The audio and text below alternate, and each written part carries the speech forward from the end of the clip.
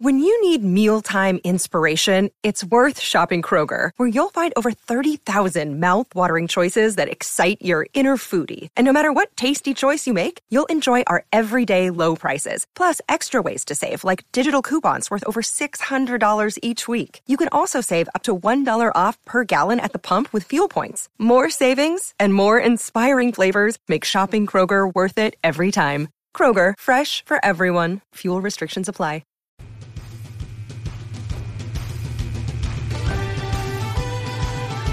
Welcome back to another edition of Irish Illustrated Insider, brought to you by Catanzarite Financial Services. Tim O'Malley with Tim Priester and Pete Sampson, reviewing the 3-0 Irish. It's been a little too close for comfort for all Notre Dame fans, but not many teams have led and controlled a game all 3 weeks, as have the Irish in 2018. Over more than 171 minutes of 180 minutes, Notre Dame has been in the lead. They haven't trailed.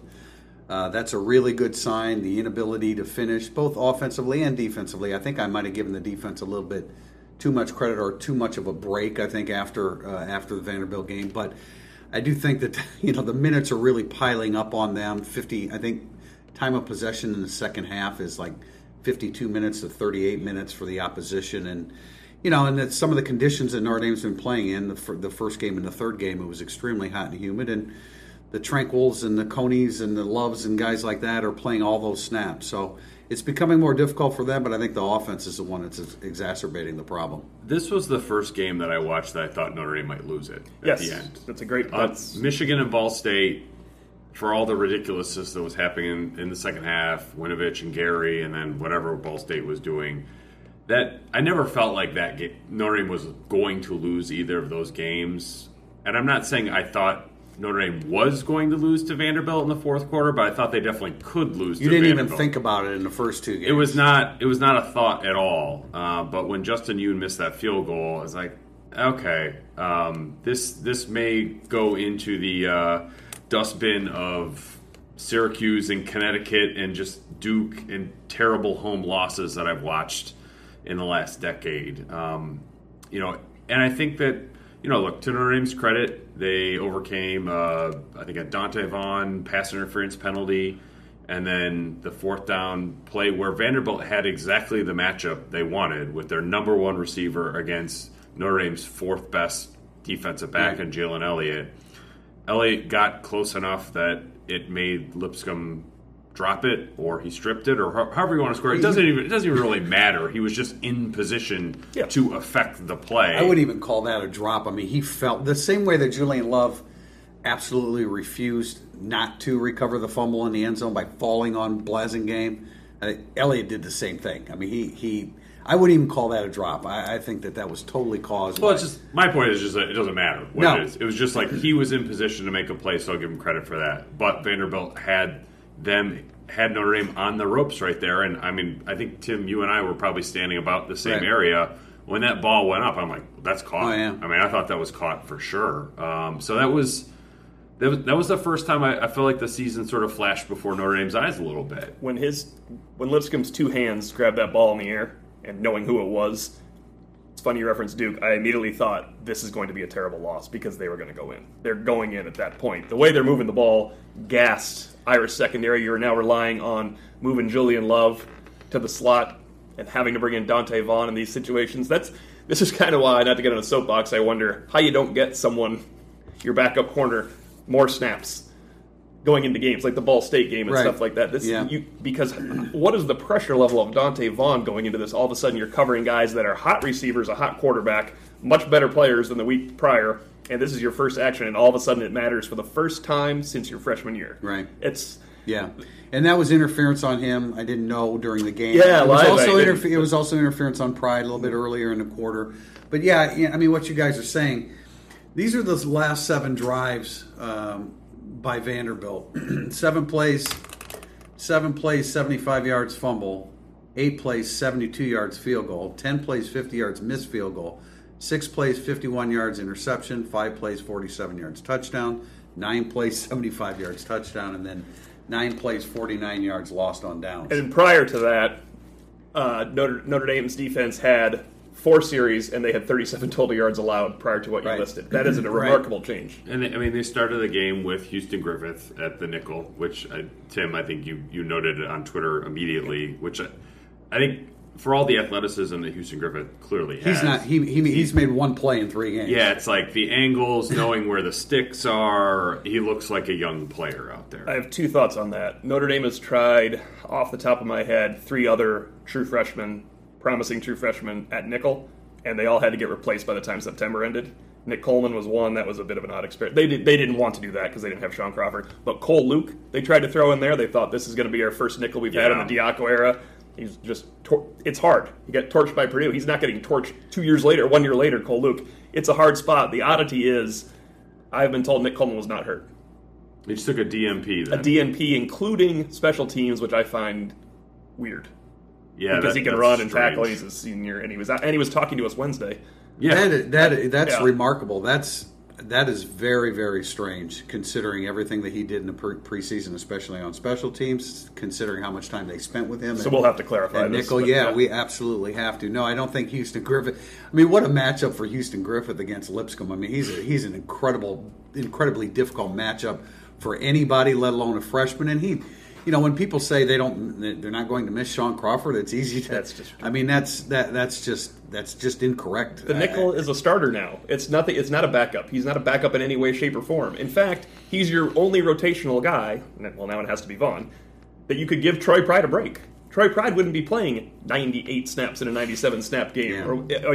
He can also give Love a break because he's played both sides. Now, Love is a much better boundary corner than Crawford. It's a closer race at the field.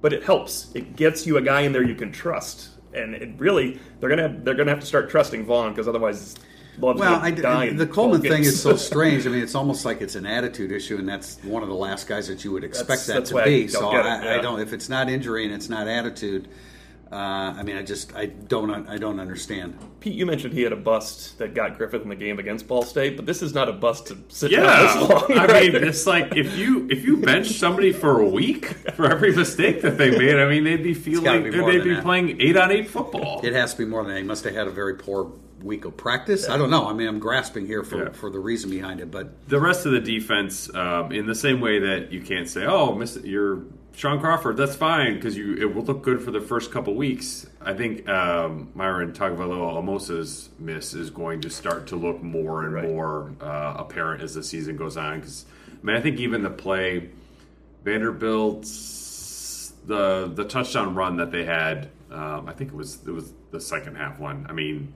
he was untouched. Yeah, Micah Treadway gets completely sealed off. Yeah. I mean, I just don't know what they're getting out of their backup defensive linemen aside from the top 5. No, I wrote about this in Tale of Tape today. I think that even though they don't play the same position, Heinisch and Okindiji are playing so well that they are really compensating with that second unit. Not at that specific position, I would agree, because Adam Alola I don't think has been real effective. He's game and he's quick, but I don't know how effective he's been up to this point. And Micah Treadway can tackle in a phone booth and not beyond that. Right. The one thing I think they're getting from those other 5 or those other 4 that are playing is snaps, because defensive line cannot do what the linebackers and cornerbacks are doing. They absolutely have to take some plays off. I mean, they have to sit. They play hard. They have to come out. Yeah. I think if there was one thing about the defense that I sort of wasn't really learning anything, it was just sort of confirming is about how good Drew Tranquill can be at the Buck position. Because I remember sitting down with him in Orlando and talking about him coming back for his 5th year, and he was like, "Yeah, I'm going to change positions." I'm like, "Really?" And we sort of talked that out a little bit, and I'm like, "All right." I mean, I guess it makes sense because if you want to play that in the pros, you should get a chance to play it at college, especially if you're playing for free.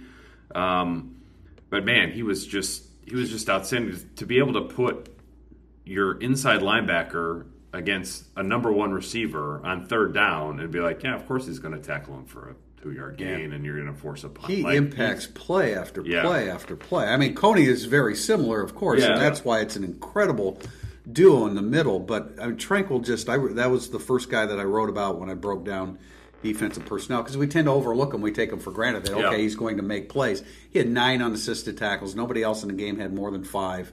Pass rush, I guess I was just reminded by Alan Wasilewski of Notre Dame that they can't give more than 1 hurry per pass attempt. Right. And so, because I was like, Tranquil had no quarterback hurries. What's going on here? But there's other people involved with that. He had 5 stuffs out of his 9 solo tackles. Yeah, I mean, that's living in the nine backfield. tackles, like no exotic statistics with the TFL sacks, like all the stuff that he just racked up at Rover last year. But man, it's the stuffs that you track. O'Malley really sort of shines a light on how good and productive he is at that position. If you're making that many plays within 2 yards of scrimmage, and remember, these are never positive. There's no such thing as a positive stuff for the offense. If you get a first down on 3rd and 1, it's not a stuff. It doesn't count. So these are all plays that help Notre Dame. Right.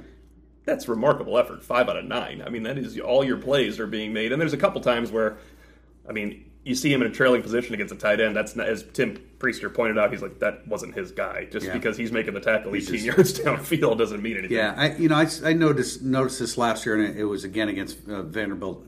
I thought it was a tackle for loss. Maybe it was a no gain. But there are plays where the way he reacts, that's a film room decision that was made by him, that he studied the film and knew the opponent because his reaction to it told you that, oh, I've seen this. I know what I'm going to do. I'm going to get there. I think you're talking about sort of that jet sweep motion. It was right before the 3rd down stop on Lipscomb where he sees the game like a safety, but he's a linebacker because he used to be a safety. That's a good point. I mean, you can see him turn. He sees the motion happening, and then as soon as the snap, he starts taking steps and just hawks that dude down. It's like Gilman. For a 1 yard Gilman's gain. never going to be big enough to play linebacker. The one issue with him at Buck is he's not a rover. Yeah. I think Bilal has been fine, but just to put serviceable plus. To put a bow on, like, guys making plays at scrimmage, last year, Coney and Martini at Buck, you were looking at, this is a quick look at the thing, you were looking at 12 stuffs from the position through 3 games at Buck, and obviously, Tranquil's near that, of course. Morgan had another 9, and Tranquil had 7 at Rover. They have 1 at Rover this year. Yeah. It's just a different... Yeah. But Bilal has cemented that, hey, he can be out there. It doesn't look out of water. He doesn't look like a fish out of water he played anymore. better the first 2 games than this one. He was more played better impactful. players this week. Well, that's what. Before we finish up segment 1, let's talk a little bit about the offense in general. The offensive line play was much better, much more physical. Was that really Tommy Kramer? Because I know at one point out Trevor Ruhling came in. I realize that, but I think that was more of it was like end of half, and they wanted to throw the football a bit more, which makes sense to put Ruhling in if you want to do a 2-minute or 4-minute. Maybe I'm reading something into that, but I thought by and large Kramer was good and quick and getting to the spot he needed to get to. I thought that was a much better version of Tommy Kramer than anything we saw in the first 2 games. I think all 5 linemen individually were better than they were against Ball State. And if there was something that you can feel good about offensively is the fact that they're averaging, I think, 45 carries per game. And we've seen a lot of Brian Kelly offenses that would have abandoned the run a long time earlier than this one has, and because this one has not. Well, it's sticking with it, which is a good sign for the long haul. Are they going to be as great as they were running the ball last year? Absolutely not. But I would almost rather them try to be a knockoff version of last year's offense than try to be like, Wimbush is going to throw it 30 times now. We have to evolve and reinvent ourselves. That's Chip Long. Pete, when we discussed this in the spring podcast, when you talk to Chip Long and you hear from behind the scenes they're looking to balance it out more, I said, well, then they're going to go 8-4. Because they can't balance it out. Right. They have to force running the ball and be play action. And the screen game, it's just, what is going on? I mean, you just can't use it at all?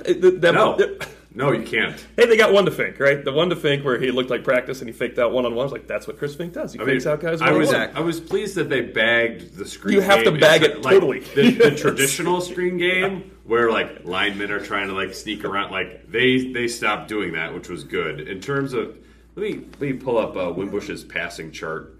These are his passes behind the line of scrimmage. He was 5 of 6 for 3 yards. I mean, it's just that's just not his skill set. I mean, he throws that wheel route pretty well, doesn't he? He does. That was that first one to Jones I thought was a real positive because he threw it with authority. It was tight, and there was a man in his face, and he threw it right over where that guy was coming from. But the stay routes and all that stuff, it's really frustrating because when you're running an RPO game, there are so many instances. One, Chase Claypool needs to put in a way better effort than he did on Saturday blocking. I thought it was probably the worst game I've seen him play. I thought his in a body long time. language said, "I'm pissed that Michael Young is playing today." I'm not sure what it wasn't good. When he said blocking, you could have just said, "I thought Chase Claypool need to put in a way better effort." And you Period. could have Just stepped in. effort. Yes. That was it was a, but it's frustrating, I think, for Long and people watching, where you have a 2-on-1 with Claypool and Fink I think it was to Wimbush's left, and Claypool can't block him, and Fink gets thrown for a 3-yard loss. You have to be able to throw that pass for a 5-yard gain. And he's a good blocker. I mean, generally he is. It was just I thought he was. really- I thought he was out of sorts on Saturday. I'll say one thing. I think he saved the touchdown on the punt return. He made the diving stop on the that 20-yard was punt an return. absolutely It was going tremendous- it was going somewhere. I don't know about that, but it was an absolutely tremendous tackle. I don't know where it was going to go after that. But, he struggled a little bit. I'd like to see them, I'm sure Miles Boykin was getting pressed hard, and he only had one reception. Did he have one reception, or did he have two? He had one, I believe. And he drew a PI. He drew an important PI, and it didn't lead to a touchdown, but it got them down inside the 5-yard line to the 2-yard line. But I'd like to see them. I mean, just keep targeting Miles Boykin. Yeah. I think he's going to end up doing a lot of really good things for them. And then the running backs. I mean, Brian Kelly said the running backs had vision, saw things. Tony Jones was explosive and powerful. Tim O'Malley, memorial performance from 2017. And he was doing the things we saw, like the catches out of the backfield, the breaking the first tackle, running with authority. He is not as fast as Dexter Williams. Absorbing a hit on the Yes. first wheel route and getting back in the game, I believe, within 6 plays. Yeah, he would have been out for a month and a half last year with that a one. lot of positives with him, and I still say there was the 9-yard run in the second half by Armstrong was where he clearly put a left foot in the ground and went right. It was a good read. It was a fairly easy read, but just to see him put that foot in the ground and become a little bit more elusive in traffic is a really good sign. Those two guys are making huge progress. It goes hand in hand with the offensive line. When Brian Kelly said that they were finding daylight, well, the offensive line was creating a whole hell of a lot more daylight. They're going to need to have those two guys really contribute, though, on the road and against Stanford. I know Dexter Williams is coming back. Dexter Williams is going to play plenty against Stanford, but it's a difficult situation for a guy like Dexter Williams. His approach to the game has never been mature. Being locked into has everything. never he carried needs more to than know, 8 times. and, yeah. He is going to need help in that game. I know people think Dexter gets 30 carries against. It's not the situation against Stanford. He has to go in there and be part of the 3. But they need Tony Jones to not take a step back, because Jafar Armstrong, you can understand every little part of his development right now. Tony Jones now has to be able to go to Wake and be a good runner. You're right. He has to play. He has to play like an upperclassman. Now he's in that situation. Before we end this segment, I thought Brandon Wimbush played solid winning football. He didn't turn it over. He didn't take a sack. He made some good throws, especially on the wheel routes. He made some throws with a guy in his face. He didn't throw as many up for grabs, although he still threw a couple, which you can do with Boykin. Downfield. And you can do with Boykin and Claypool. When you throw one up for grabs with Michael Young, you're asking for Chris Fink. or Chris Fink. You're asking for that to be picked off. Sense. But He did once. no, but Is this are we into the blue zone of segment 1 yet? that was a long yes, conversation. yes. Can we We've get into the advanced blue to zone? the blue zone. We got a clarification of yeah. red, white, and blue zone. Tim, yesterday. Priester, I wanted to ask exactly the question that you asked on Sunday, so thank you for asking it. Because I think we all sort of felt like your red zone offense was like the best you've ever had last year. In the history of the program. Why are you overthinking it with Ian Book? And do you want to explain why Brian Kelly's overthinking it with Ian Book? Well, he thinks he's really good in the blue zone. That's where he excels. I didn't actually realize there was a white zone until yesterday. And so now, just to clarify, blue zone is 5 yards and in, white zone is 14 to the 6, and red zone is 25 I'm to on board the with. 15. I've always been on board with the 25. Though. So now, I know, I agree, but so now we're dealing with two sets of stats: the ones that Notre Dame keeps because they use the 25, and the ones that everybody in the country uses at 20. Although I believe most coaching staffs probably do use the 25. I think they all do except for Diaco. He uses the 21 and a half. Yeah, it was. Yes. The fact that when he finished that answer, the first thing I thought of was Bob Diaco. Of course, yes. And the second thing I thought of was that the South Florida game when they had like that really weird defensive hybrid personnel that Jonas Gray fumbles on and gets returned for the touchdown because they had their first trip to the blue zone It was a 1st and goal at the 2. I don't remember. They bring in Aaron Banks for really it was probably his first competitive play of his who gets thrown down to the ground on his first snap. Then Kramer and Wright have a double team that doesn't do anything against a linebacker. Like they just get stonewalled by this guy, and Jafar Armstrong is dead for a 1-yard loss. And you're just like, you have a running quarterback who scored 14 touchdowns, will score another touchdown in about 20 minutes later in this game. It felt very overthought. Do they? And I agree with you, but I mean, do they? I'm trying to look. They're overthinking it. Try to think like a coach, and why are they doing this? Other than, and that's why I asked when I asked the question, Pete. I asked, is this just a way of keeping Book involved because you may need him? And he didn't really respond to that part of it. I think that would make more sense. It would make more sense, but okay.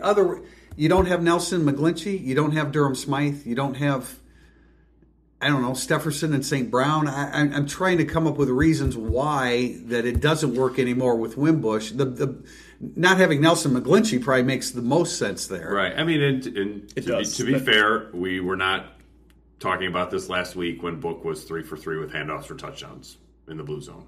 I mean, because then it didn't matter. Yeah. But it was just like, this is kind of a fun little oddity. He's better under center. I get that part. He, if you do read option down there, he's obviously way better than Wimbush is at doing that. Like but you don't really. They don't do it. You don't do that there. If you're under center, you're not doing read option. He great play action, roll, throw. But I think Wimbush can probably make that throw. I mean, I think the throw to Wisher, Wimbush could make that throw, or Wisher has to Wisher really had to. That was a great catch. Yeah, that was not really an easy catch for him. So it's confusing. I think what would make more sense to me is if they just gave Book a series so he'd be ready in case. Well, that's what I say. That's what I say too. Book is more valuable to them between the 30s Red than zone, he is on the goal line. Whatever. But whatever. Do you guys remember where the black zone is? I heard this is that a couple the years 5 ago. yards and in the wrong way? Yes, when you got to get out of the black zone, or maybe it's to the 10. I don't care. Well, Book got a snap from the black zone from the 3-yard line as well. All right, this segment's running long. We got a whole bunch of questions. We'll be back for segment 2 in a bit. Catanzarite Financial Services is a safe harbor providing guidance to clients on anything that affects them financially, including retirement planning, asset management, and estate planning. Catanzarite Financial Services also leads retirement planning classes in South Bend and Elkhart, Indiana. Log on to CatanzaritefinancialServices.com. Segment 2 of Irish Illustrated Insider, brought to you by Catanzarite Financial Services, is our Burning Up the Board segment. We take a question from @Mr. Yips_4. Is Brandon Wimbush really the issue with the offense, or is it time to address the play calling of Chip Long? No. I mean, I think Brandon Wimbush is Brandon Wimbush, and if you want to call that an issue, I guess that you can. I'm not sure if that's how I would describe it. I thought Chip Long's big picture approach on Saturday was really good, and from what we talked about in the first segment, they stuck with the run game a week after it was pretty bad, and they came out and just ripped off. I mean, the read option gains that they had to start the game, 19, 14, 14, 9, 20, 10 in the first half, and then you have Wimbush sort of balancing it out, keeping the ball kind of on a every third try. Make it an option, is what you're saying? He made some good reads too. I mean, there were times where you could see him sort of figuring out, okay, this is a time I want to. And he was really decisive doing opposed it too. to guessing. So, but in terms of like the small picture stuff, like the cat and mouse game against Vanderbilt's defense, Vanderbilt sort of won that as the game went on. In the same way that I think that Chip Long really undressed Don Brown in the first half of the Michigan game, I think that Vanderbilt got the better of Chip Long in the second half of this one. And, I mean, I think in the third quarter, Notre Dame had like 6 yards or something. I mean, they really ran out of answers until the end. And then I think in the fourth quarter, they did enough to sort of run out the clock. I don't think you'll ever see a fully efficient offense headed by Brandon Wimbush because he's just not an efficient, consistent passer. But he makes plays. If he's not making chunk plays, then he shouldn't be in there. But they're making chunk plays with him against Vanderbilt, and that's oddly they did not make any chunk plays in the pass game. Really, no. It was I believe they had Tony Jones had 7 of the 9, including 2 catches. Yeah, it's like the chunk. So, I mean, the way I guess Wimbush running for the touchdown. Passes of 20 yards, which a week earlier he threw a ton of.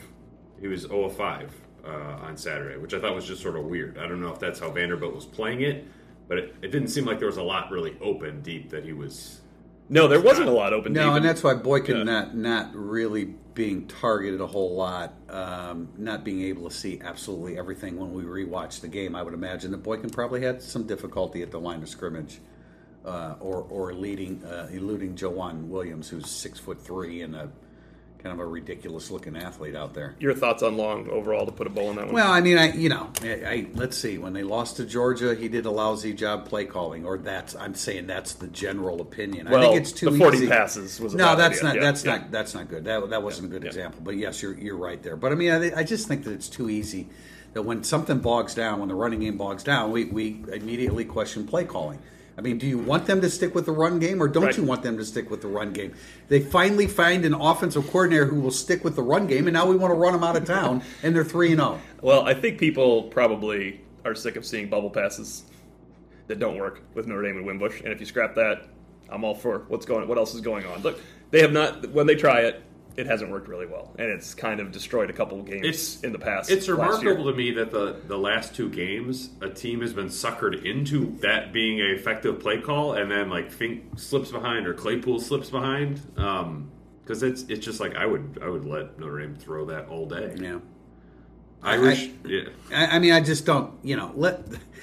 I mean, they are 13-3 with Chip Long as their offensive coordinator and Brandon Wimbush as their quarterback. I'm not running out, ready to make a whole bunch of wholesale changes. Admittedly, though, as fans, the number one thing you can look at when you're watching television is criticize as an offensive play caller, because there are 75 plays in a game and 40 are going nowhere in a football game. So you remember those 40, don't you? Yeah, that's kind of there what are it comes down to. Right. There's 40 that go nowhere in every football game. But we don't look at it in the reverse order. We don't. No. Irish Eyes 105. Do you think Notre Dame is getting away, do you think getting away from Notre Dame might be a good thing for this team at this point? And what needs to happen for Notre Dame to be able to sustain offensive success for an entire game? I think. Could I reread this for you? Do you think getting away from Notre Dame might be a good thing for the three of you at this point? Yes! Because it is unanimous that the three of us are ready to hit the road. We need to check to see exactly what the conditions are in Winston-Salem, North Carolina, however. Or Charlotte or Raleigh. We're staying in 3 different locations, actually. But, we're ready to go. I don't know. Yeah, I mean, I think as a player, it's like, getting on a plane and flying out there, that's kind of exciting. I don't think that there's anything about the home environment that is getting them not to finish games per se. It's pretty sleepy the last 2 weeks. When Notre Dame doesn't have, I've said this before, when Notre Dame doesn't have Michigan, Stanford, and Florida State will be good at night, because Notre Dame fans don't like Florida State no matter how bad they are. They're not going to have. They don't have a good atmosphere at home when there's not a big game. They can't make it happen. Yeah, but that's up to the players and coaches. I agree. To create it. Golden Domer 73. Not that this offense is anywhere near explosive, but with Dexter Williams coming back in time for Stanford, how much do you think he elevates the offense? It's a 3-headed monster now with him back. He's kind of an X factor for the Stanford game, right? It's not a total counting on the guy, but boy, he's the most talented. Explosive, that's the word. He's the explosive guy, and all of a sudden you have 4 people that can really threaten with their legs with Brandon Wimbush. Yeah, when you have a guy that's averaging, what was it last year, 8 or 9 yards a carry, and we've talked about in practice. You don't need to see his number. You don't need to see the body type. When Dexter Williams is carrying the football and he's going through the line, it's him because he's just that much more explosive than everybody else. I think what I wanted is like in the offseason, how do you replicate the number of carries that you had last year? And if suddenly you're at 30 among Williams, Armstrong, and Jones, 10 for Wimbush, so you're already at 40, that's a really healthy place to be. And there's a little bit of injury insurance in play here because one of those guys is going to get hurt at some point and miss some time. So if you can spread 45 carries total among those 4 guys, that'd be a pretty healthy place for, I think, Notre Dame's offense to be. Next question from Sean G15. With the defense being out on the field so much, we are already starting to see them soften toward the end of games. Paired with key injuries, is this team destined to have another horrid November? Man, I'm not going to go there because when you look at the teams that they're playing in November right now, they're really struggling. Northwestern struggling, Florida State struggling, USC struggling. The only one it is Syracuse, and they played Florida State and made them look bad. So I wouldn't go there. I mean, I get the whole idea of diminishing returns in November, especially for guys like Tranquill and Coney and Pride and Love and Gilman and Elliott, who have all been playing really, really good football. But, I mean, I'm not going to go there yet with this because I still think that they have a chance to be deeper defensively. Certainly, they are on the defensive line, and other teams have to deal with the same thing as well. It's a concern. I think mostly at linebacker, which Priester noted there, but there was no way you couldn't watch college football on Saturday and look at what was happening with Northwestern and Florida State earlier in the day, and then USC looked like it was on its way to having interim coach when Notre Dame shows up there at the end of the year. So November looks a lot different, but if Notre Dame is limping into November based on what's happened up here in September and October, I'm not sure how much of a difference the fact that Northwestern looks like it's down, USC sort of looks like it's a little bit messy, and Florida State. I mean, how the mail-in job that Florida State is going to do with the game here at night in November in South Bend is it's going to be like next day delivery. It's going to be. Been hold on to that. If I were you, I would use this. I would write that. It's like FedEx or UPS. Which one will Florida State choose? But yeah, it's a concern. Mostly, I think at linebacker. I think at defensive line, they're in a healthier place than probably I would have thought at the beginning of the year because they're getting more out of those guys, even with MTA out. They rotated 9 guys in the first quarter. Yeah, they're making a very deliberate, intentional effort to keep the defensive line fresh for the full season, and that is to be applauded because I think that's something they haven't been able to maintain. The linebackers need a break, and they're not getting one in the next 3 games, though. That's the issue. It's going to be tough for Tranquill Coney to not. Doesn't mean they can't win games, but you need to get some type of break with that Pittsburgh bye week. A Navy, you're not going to break against Navy unless you're killing them. Fair warning on this as well. Wake Forest ran 105 plays against Boston College last Thursday. So if you're going to put that as the warm up for Stanford and then at Virginia Tech, that you're playing with fire on that. Colburn and Carney, they're 2 running backs, man. You have got to tackle them, and so maybe they can get maybe Notre Dame builds enough of a lead that they can get their backups in, but they're going to have a tough time containing those 2 guys because they're strong. CMU Pens fan, does the inability of wide receivers to break open on Saturday concern you at all? Perhaps this group of receivers has had a setback and maybe having some issues that were feared when August practice began. I mean, going into Saturday's game, Notre Dame's top 3 wideouts were averaging 18 yards per reception. So, I understand that now we're going to bring that up because the wideouts didn't have a really good game. Yeah. Fink had a drop, and Claypool had a drop, and Boykin only had 1 catch. So they didn't combine for a whole lot. Fink had 5 catches for relatively minimal yardage. So I don't want to overreact. I do think that, we knew going into this season that this might be a receiving core that would be a bit vulnerable to press coverage. By and large, I thought they handled it pretty well against Michigan. They didn't have a good game, so I don't want to overreact to this one game. I still think Miles Boykin's a guy that you want to target as much as frequently as you possibly can. I guess the inconsistency is to be expected. Can it be overcome in the 2-game stretch there of Stanford and Virginia Tech when you need everything to be working? Yeah, no doubt. They are getting the tight ends back involved even with Komet out. It's nice to see a red zone target to a tight end down there. He had 3 of them in the game, so you should be able to get the football to one guy. You should be able to find one guy. Yeah, I don't think Claypool's just not a finished product.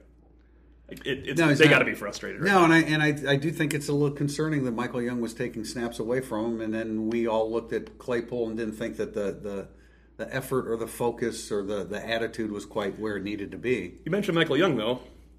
It yes. helps. You're bringing it up. No doubt. We counted on him in August, and all of a sudden he wasn't involved. No doubt. So he didn't catch a pass, but boy, he blocked like crazy, and then obviously they won't be making a change on kick return this week for the 4th straight week. He had a little different juice than the other guys back there. No doubt about it. At Big Mac 24, is it safe to say we lack a number one receiver? Kind of following up on the previous question. Yeah, well, I understand what you're saying. A true number one, Boykin is not Floyd and T.J. Jones, the senior, and Will Fuller, the sophomore and junior, of course. But, just because he didn't have a good day, but he's the reason they started moving the ball again in the second half against Ball State. He is their number one receiver, and regardless of what happened Saturday against Vanderbilt. I guess the question would be the two Power 5 teams. Let's see what Boykin does on the road against Wake, against another capable group, because he torched Ball State, but he's the athletic superior to Ball State. Michigan was a really hard first matchup. They played great bump and run. He made a play. He also doesn't. You can't judge Boykin only on stats, targets, and all that stuff because he doesn't play with Brady Quinn. He's going to have to make some big plays. Right. Getting a couple first downs and getting a play downfield. Yeah, and I think he drew that interference call right at the beginning of the game. He's going to have a bunch more, I think, as we move on because he's a lot to handle. That's a big body who's a lot stronger, and opponents are going to try to compensate by being physical with him, and he's going to pick up that's yardage too. That counts too. That counts as part of interference. That's huge. The passing game as well. He's got a good litmus test these next 3 weeks. They're going to need him all 3 weeks. Yes, they will. At Troy_Bowman, am I the only one thinking that these close games will be beneficial for the Irish going forward? The fact that they have faced adversity this early has to be a good thing, right? I mean, it's one way of looking at it. The problem I have, and I wrote my post-game column about this, is I don't know what game's not going to be close.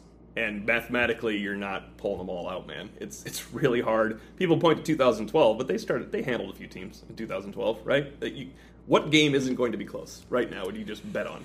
You're betting Florida State's the only one, and that's Florida State, Oh, I mean, conceivably, there are times when you get Navy down and you can pound them and you score 50 points, although this isn't one of those offenses that would do that. I get that. Maybe Wake Forest, but I doubt it. We both doubt that. We both doubted that all summer. After what happened last year, I doubt that seriously. So that's a good point. I don't think, when you talk about game pressure is when you're losing and you have to come back and score. And not that there wasn't game pressure in these games. I get that. The defense had a lot at the end against Vandy. Yeah, no doubt. But, when you have to, when the game truly, truly is on the line, because I don't know that I guess I probably should have felt more like they were going to lose when Lipscomb went up for that pass and we all saw that he caught it. Within a split second, the ball was out. But I get it. It certainly doesn't hurt. It doesn't hurt to No. They didn't have their backs against the wall, but it doesn't hurt to have game pressure and to come through. They're 3-0 for the season. They're 3-0 with game pressure.